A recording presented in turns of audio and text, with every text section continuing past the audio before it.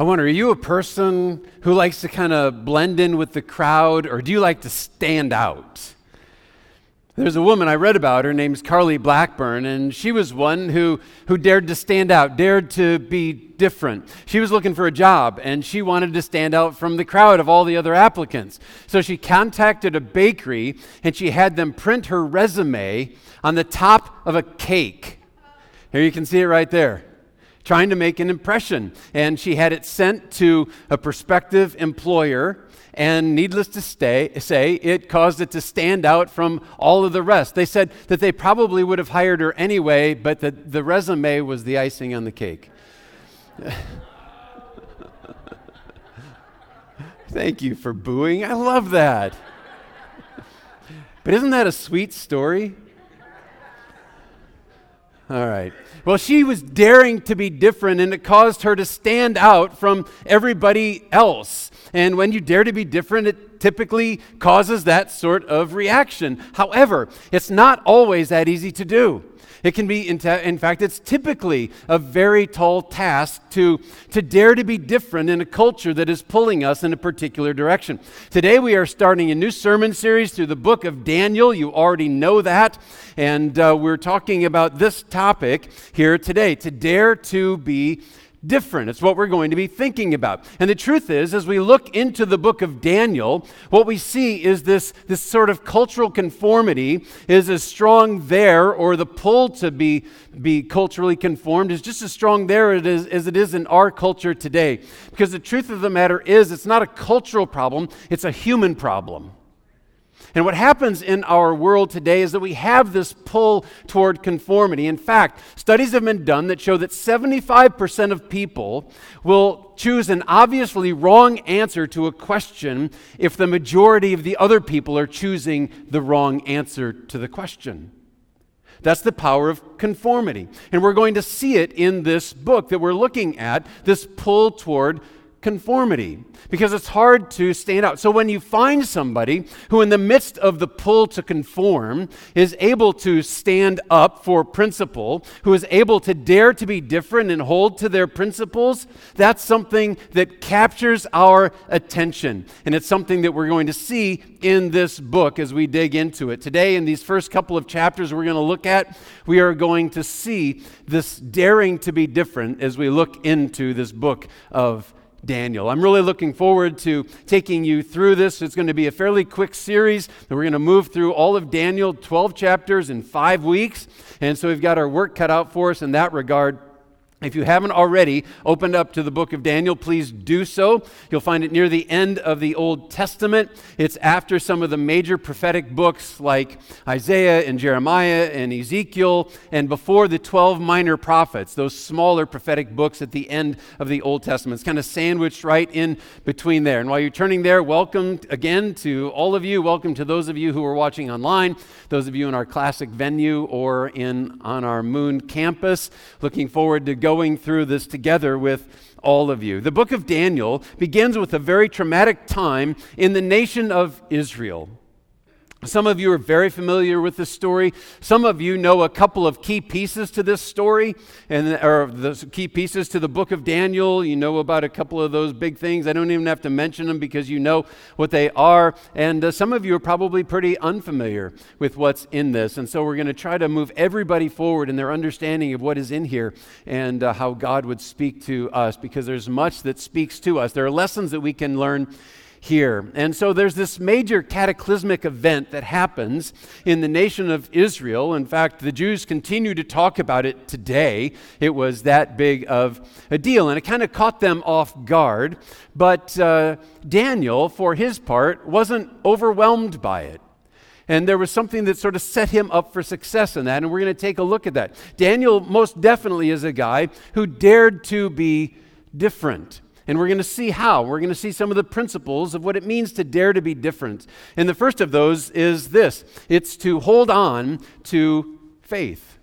Hold on to faith. All right, you've got your journal there. I hope you have that. You got your new sticker on your old journal. Or if you didn't have an old journal, you can stop out and you can get those at the information center. You could even do that right now if you're present and in the room, and you can be moving on with this. As the book of Daniel opens, it gives us a historical marker, and that marker is that this is taking place, or at least it's opening, during the 3rd year of the reign of a king named Jehoiakim. All right? So it gives us that historical marker, but I want to put it back up just a little bit, put it in a little bit of a broader historical context for you, all right? Instead of just saying, all right, this is some slice of Israel's history, but I'm not exactly sure where it is.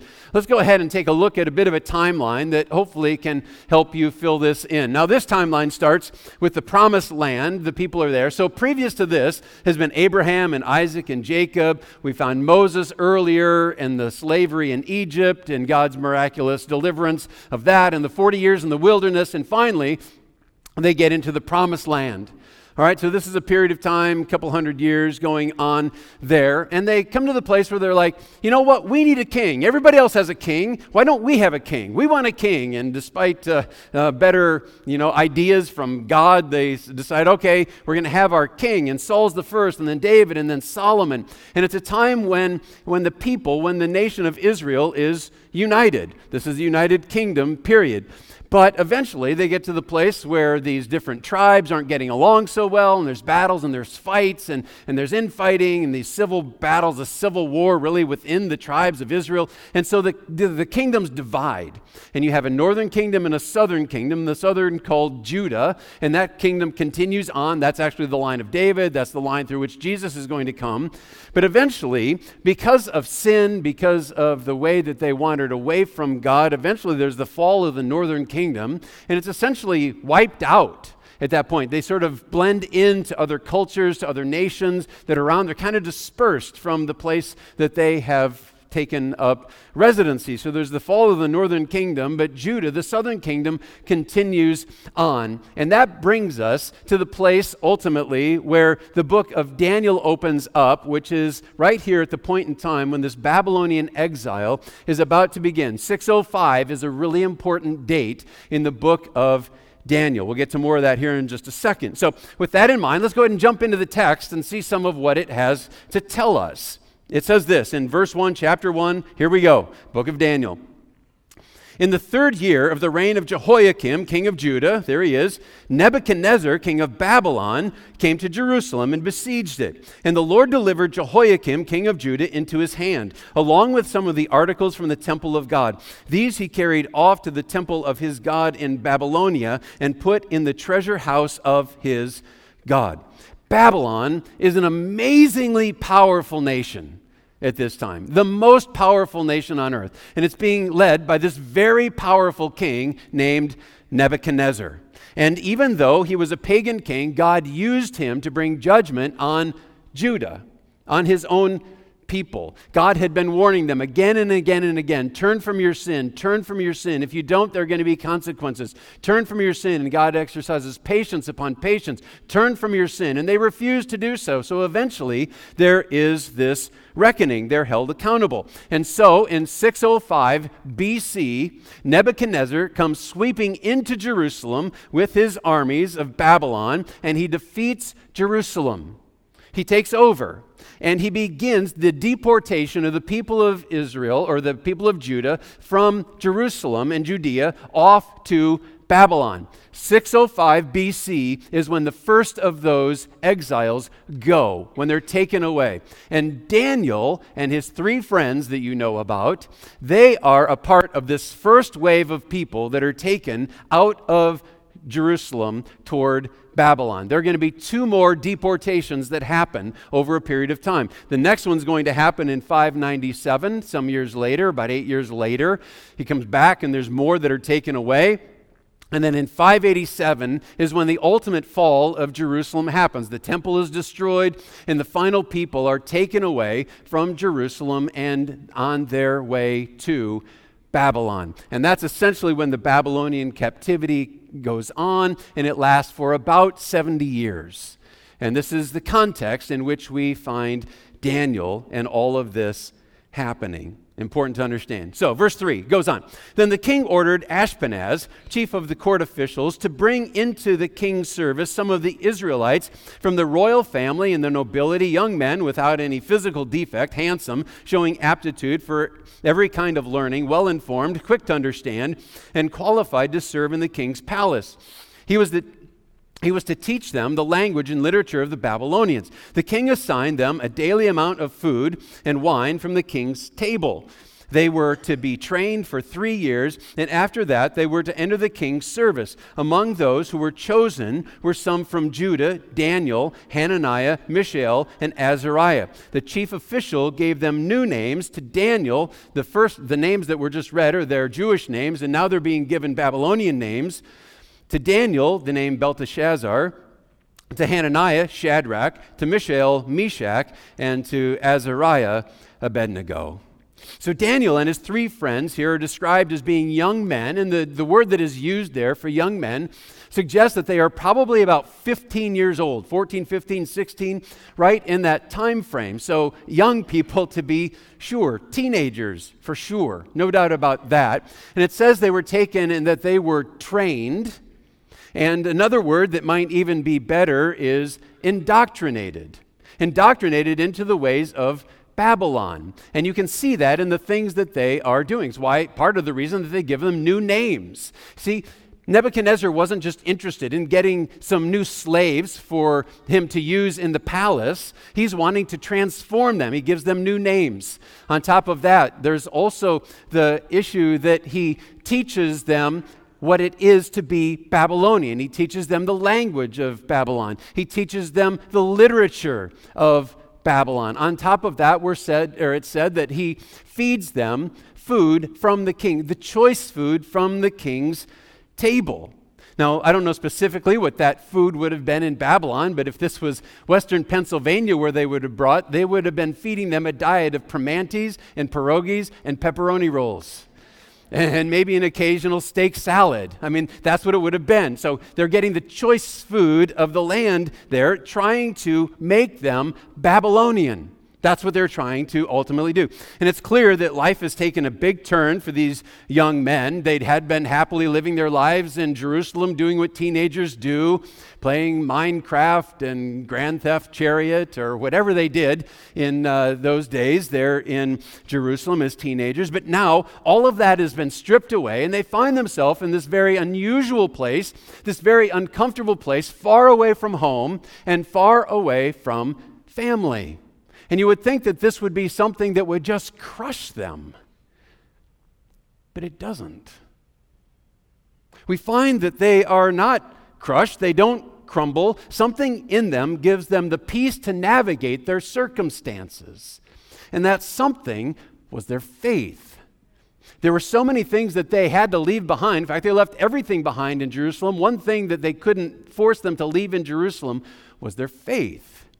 And so these young people, these teenagers, come with their faith intact. And even though everything else is adrift around them, they have the anchor of their faith. And this leads us to one of the early lessons that we can learn from this book. Daniel and the others weren't expecting this, but nonetheless, they were prepared when it came. How often do we face circumstances where we're caught off guard?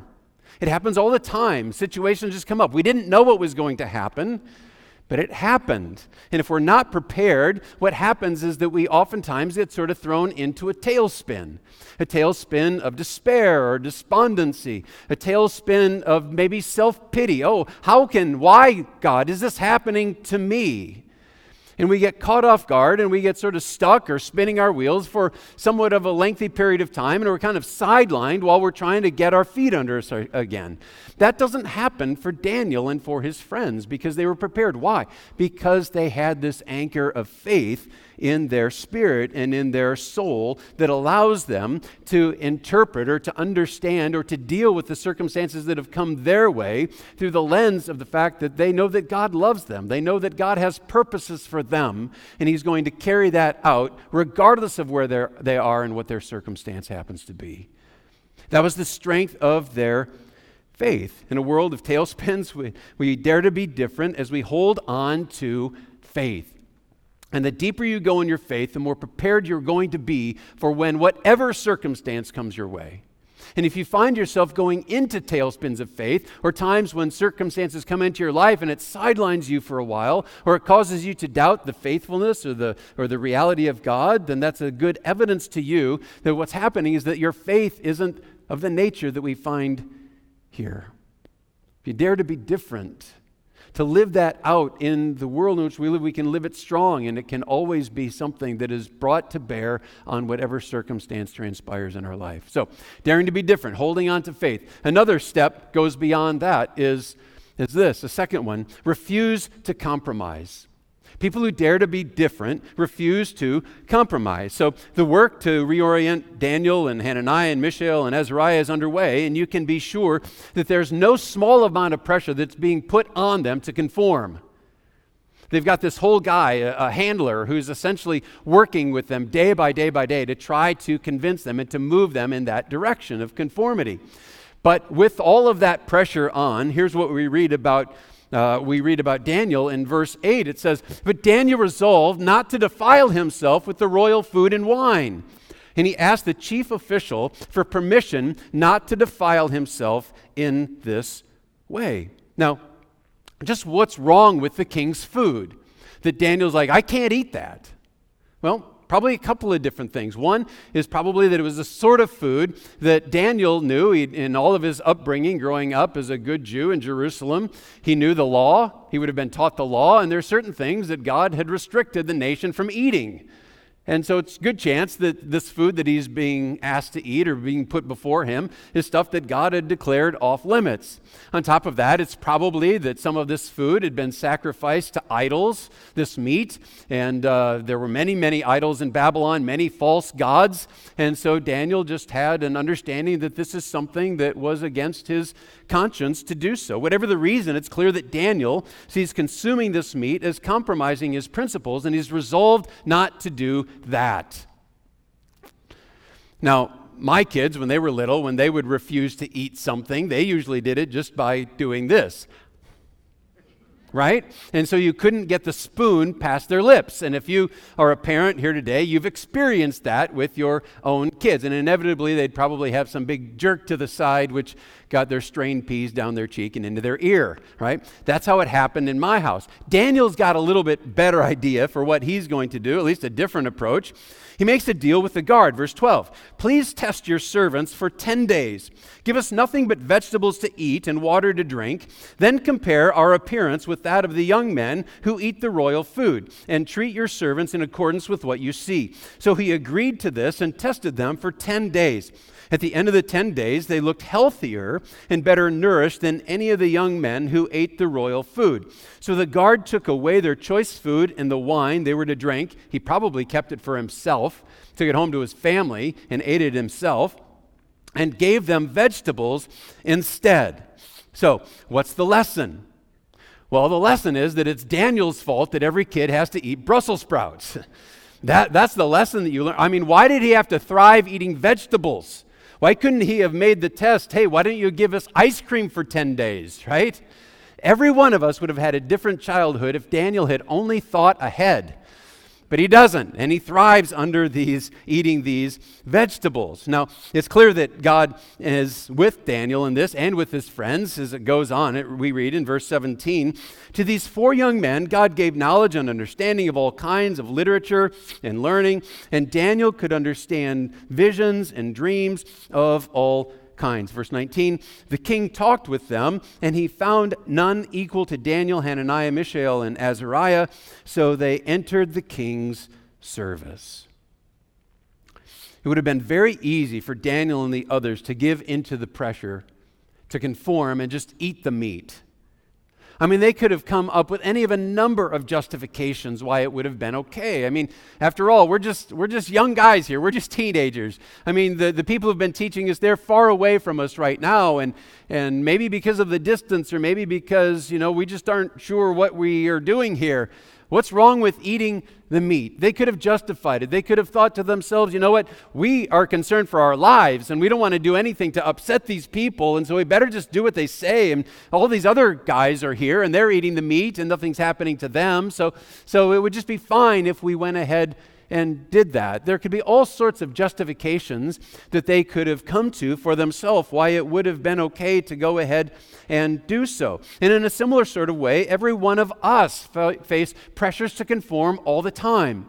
And there are all sorts of circumstances that come our way, and no doubt there are times when you can come up with a justification for why it would be okay for me to go ahead and do that, or why I don't have to hold to that standard that I've always held to, because there's this reason and there's that reason. And I can imagine how things might actually turn in a better direction if I went ahead and went along with these people instead of stood against them, because then they'll be against me, and that's not going to work out so well.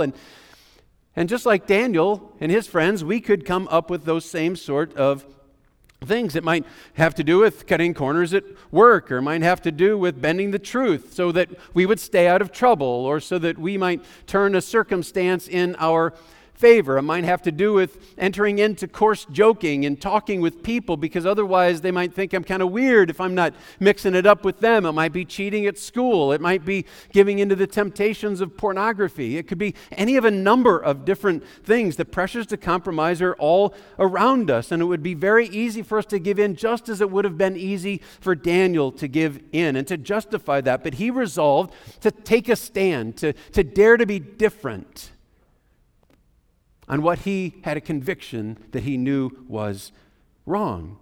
And as a result, what happens is that they thrive in the midst of this struggle. Look at verse 20.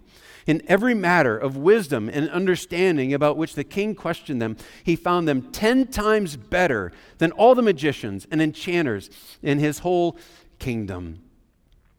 When they honored God, God honored them. And God will deal with us in the same way, if we're willing to take the stand and dare to be different in the midst of the culture that we're in. But we're so concerned with fitting in. We feel the pull of conformity day after day after day. But that's something that Daniel and his friends do not do. They do not compromise. There's another key that comes up when we dare to be different, and it is this: to trust God to meet your need. Another priority. Trust God to meet your need. With this, we come to chapter 2 now of Daniel. And as we do so, we find that Nebuchadnezzar, the king, has had a dream. And he's really upset about this dream, so much so that he's not sleeping. Kind of ironic that he had a dream that's keeping him from sleeping. But anyway, he can't sleep. Verse 2. So the king summoned the magicians, enchanters, sorcerers, and astrologers to tell him what he had dreamed. Now these men had the job of interpreting dreams or giving the king and other people advice when they would come to them and need to have some wisdom about what they should do or how to interpret this or that. But it's pretty clear here that Nebuchadnezzar has some doubt about these guys, some doubt about maybe their integrity or their ability to actually do what he's asking of them to do. Do they really have it? Or once I tell them the dream, they just kind of make something up. How would I know if it's right or wrong? And so it looks like he's kind of skeptical about them. And so he comes up with this plan. And he says to them, now, I don't just want you to tell me the interpretation of my dream to prove that you're actually able to do this. I want you to tell me what my dream was first. And then you can tell me the interpretation of the dream. Well, they kind of go ballistic about that. They're like, well, that's a ridiculous thing to ask us. You can't possibly ask us to go and understand that as well. Verse 10. There is no one on earth, this is them talking, who can do what the king asks. No king, however great and mighty, has ever asked such a thing of any magician or enchanter or astrologer. What the king asks is too difficult. No one can reveal it to the king except the gods, and they do not live among humans. The truth is that their gods didn't live at all. And anything that they had to say, any actual points that they had to make that actually had some basis in something happening were by evil spirits that they were finding their information. And so Nebuchadnezzar is right to doubt them. And now they're in this desperate situation, but the king's not cutting any slack. Verse 12.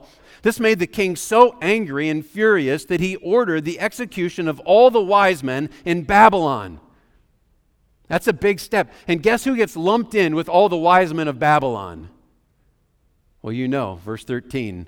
So the decree was issued to put the wise men to death, and men were sent to look for Daniel and his friends to put them to death. You can just imagine the angst, the problem, the pain, You can imagine the despair that comes upon or would have gripped Babylon because of this decree. Because once the king makes a decree, that's it. It's going forward. There's no going back because that would be too much egg on the face of the king. So this is going to happen unless somebody can come through and tell them the dream and answer that for them. And it's not just these seers, these wise men themselves. There would have been families involved. Kids and spouses and probably hundreds of wise men that this is going to impact and affect. Despair is their spirit. Now, I know that there are times when despair comes on us too, and it seems that hope is gone. You might be living in that sort of reality right now. I mean, there might be some circumstance that has come into your life, maybe through a relationship issue, maybe through a health condition or diagnosis, maybe just through some financial circumstance. It could be any of a number of things that have come your way that have you feeling somewhat hopeless. It's like, I even prayed about this and I'm not sure what God's doing or where I'm going or how this is going to work out. And you're just kind of feeling at the end of your rope when it comes to this. I was just talking to somebody, not from Pathway, but he was telling me about his family situation, and this is a couple, and they've got a child who's been going wayward, and now this child has just made some decisions to stand essentially against everything that they stand for, and has defiantly moved away and moved out of the house, and this has caused tension in the marriage between this guy and his wife as they've tried to just process their way through it. Not that they're way out of step in what they think, but just the nature of the tension that exists when those kind of problems come up.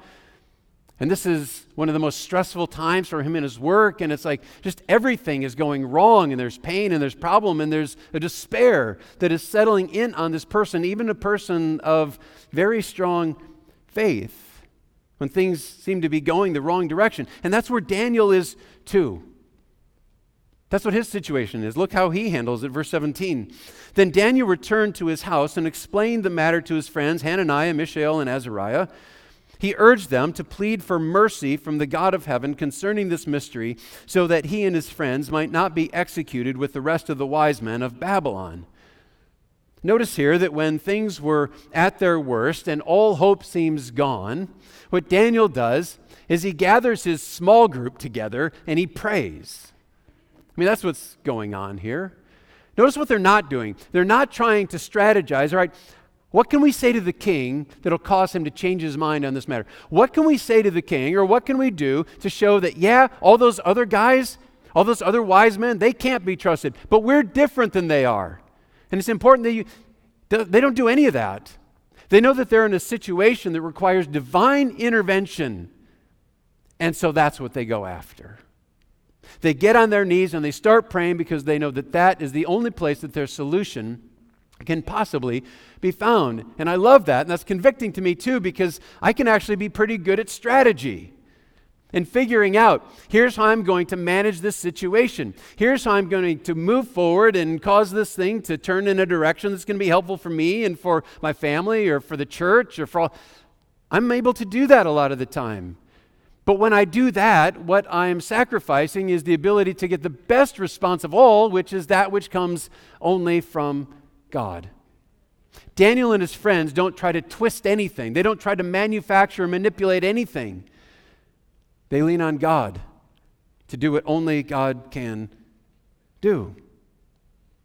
And it works. Verse 19, take a look at what verse 19 says. It says, during the night, the mystery was revealed to Daniel in a vision. God came through. God answered the prayer that was so desperately needed.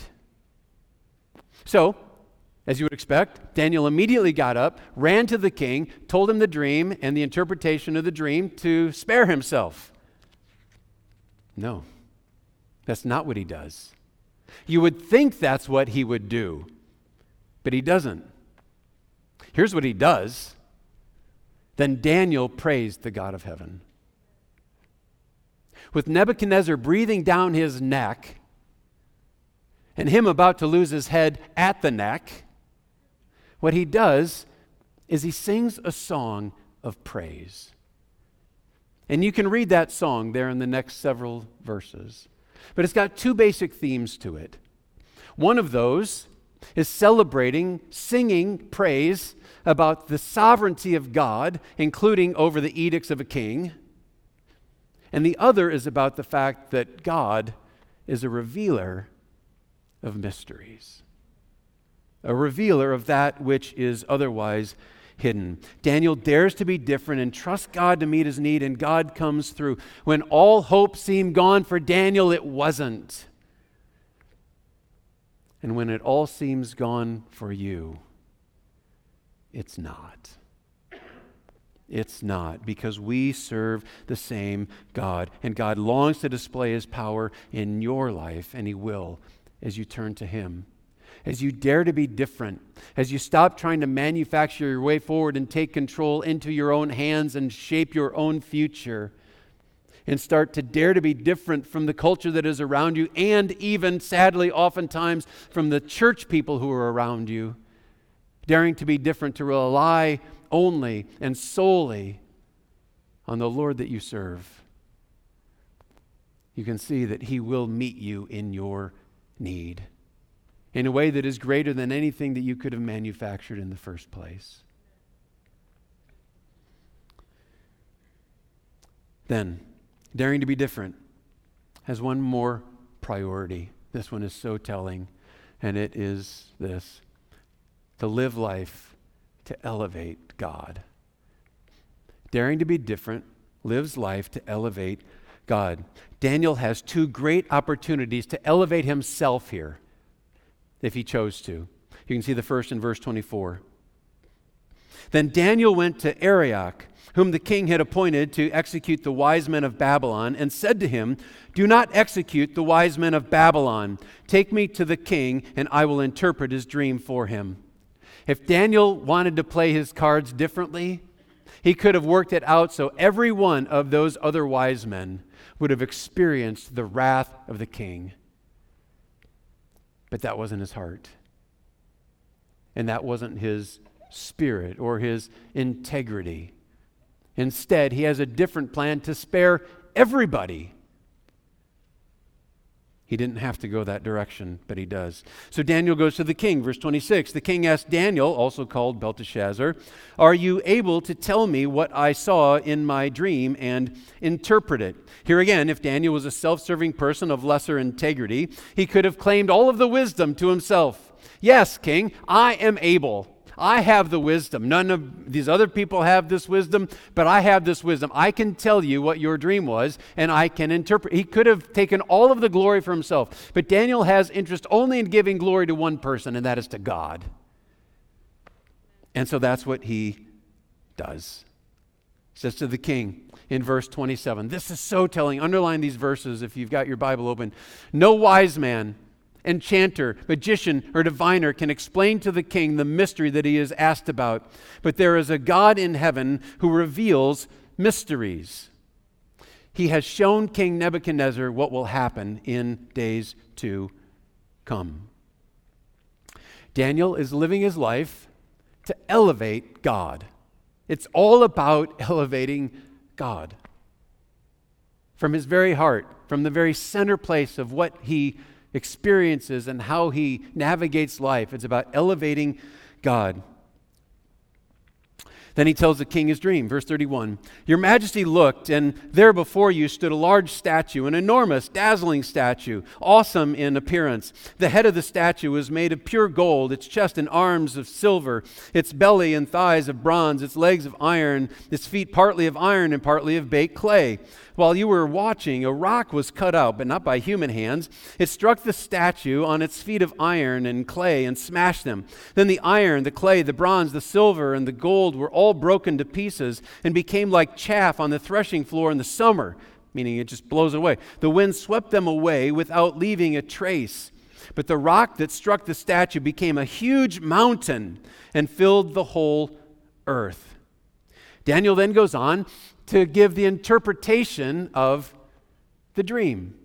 And it's talking about 4 successive kingdoms that would come to rule eventually, successively, one after the next, after the next. So you can kind of see this depiction of this great statue that was laid out in this dream. And you can see right at the head, the gold is the Babylonian kingdom. This is Nebuchadnezzar. This is his vast and mighty and awesome kingdom. And Daniel goes ahead and says that that's what the gold is. Now, he doesn't give all of that same sort of definition as he goes on, but as you look at the kingdoms that do come, the ones that do follow, and the description of each and the way that they are laid out, it's pretty clear that you can figure out what kingdoms these are. And just as the metals are decreasing in their value, so the kingdoms actually decreased in their power as well as it went on. So it's this Babylonian kingdom is where it begins.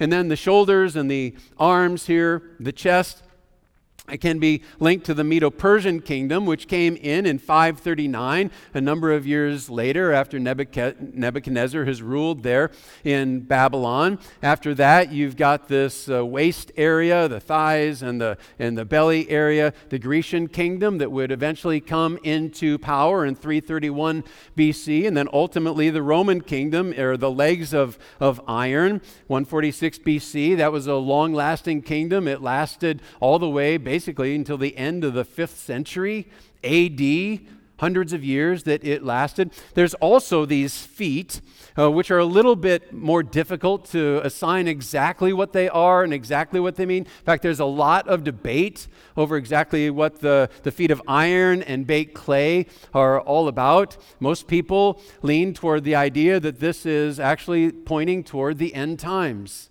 The time actually when the Antichrist will come into the world and will reign for a time, but won't last, and eventually is going to be broken down. And it speaks, of course, here of this mighty stone that is cut out, but not by human hands, that comes and establishes a brand new kingdom. And that, of course, is the kingdom of Christ, as Jesus comes and he establishes his own kingdom that will reign forever and ever and ever. And that's what this stone is talking about. But I'm getting a little bit ahead of myself here. So let me catch up some of these verses. Verse 44, in the time of those kings, the God of heaven will set up a kingdom that will never be destroyed, nor will it be left to another people. It will crush all those kingdoms and bring them to an end. But it will itself endure forever. That is Christ's kingdom, the heavenly kingdom that comes in, and he will reign forever and ever and ever. Verse 45, this is the meaning of the vision of the rock that was cut out of the mountain, but not by human hands, a rock that broke the iron and bronze and clay and silver and the gold to pieces. And I have to believe that Daniel, as he is giving this interpretation of the dream, is watching Nebuchadnezzar's face to see how he's responding to this, because even though it says that Nebuchadnezzar, yes, you are the head of gold, your kingdom is the head of gold, it also says that it's going to be struck down, that it's not going to last. You kind of might expect that Nebuchadnezzar would have a pretty strong reaction, and he does, but maybe not the one you'd be expecting. Verse 46, then King Nebuchadnezzar fell prostrate before Daniel and paid him honor and ordered that an offering and incense be presented to him. I guess Daniel got the dream right? Yeah. The king said to Daniel, surely your God is the God of gods and the Lord of kings and the revealer of mysteries, for you were able to reveal this mystery. This is amazing. Here you have the king of the known world, the most important, the most powerful man in the world, bowing down to Daniel. It's amazing. That's stunning. It's actually pretty unbelievable. Daniel didn't ask for this sort of treatment. In fact, Daniel consistently deflected all of the praise and all of the attention that was given to him. Why? What's he doing? He's wanting to lift up only God. He's living his life to elevate God. But God keeps raising him up. Why? Because he continues to demonstrate his faithfulness and his trustworthiness. It's clear that God could rely on Daniel, and so he did. And the king did too. Look at verse 48. Then the king placed Daniel in a high position and lavished many gifts on him. He made him ruler over the entire province of Babylon and placed him in charge of all its wise men. The story of Daniel has so much to teach us. It's going to be like sort of drinking from a fire hose as we make our way along through each and every chapter of this book. This is a guy who dared to be different. He didn't just go along with the crowd, as easy as that would have been, as much as it looked like that would have been a safer route to take. He did not. He refused to conform. Instead, he resolved to honor God through every decision of his life, regardless of what the consequences looked like they might be for him. Because not all of these choices that he is making, you would think on the surface, would be ones that are going to endear him to anybody on a human level. But as he honored God, God honored him. There's no doubt that this week that you're going to have opportunities to do the same. It might be as you're in some circumstance where you have the opportunity to speak up to a neighbor or to a friend or to a coworker or to a family member about Jesus. You have the opportunity. But are you going to? There might be some circumstance where you have opportunity to live out some spiritual integrity. Or you can imagine that if you do stand up in that way, if you dare to be different, then what are these people going to think of me? And I'm a little bit too concerned about my reputation that I've been trying to manufacture and maintain for so long. I've been building my own reputation before people. And if now I dare to be different and give myself all in for Christ, what are they going to think? And we become so good at navigating our own way, managing our own life, moving it forward, thinking that this is the place where I've established myself, and maybe you have done that very well.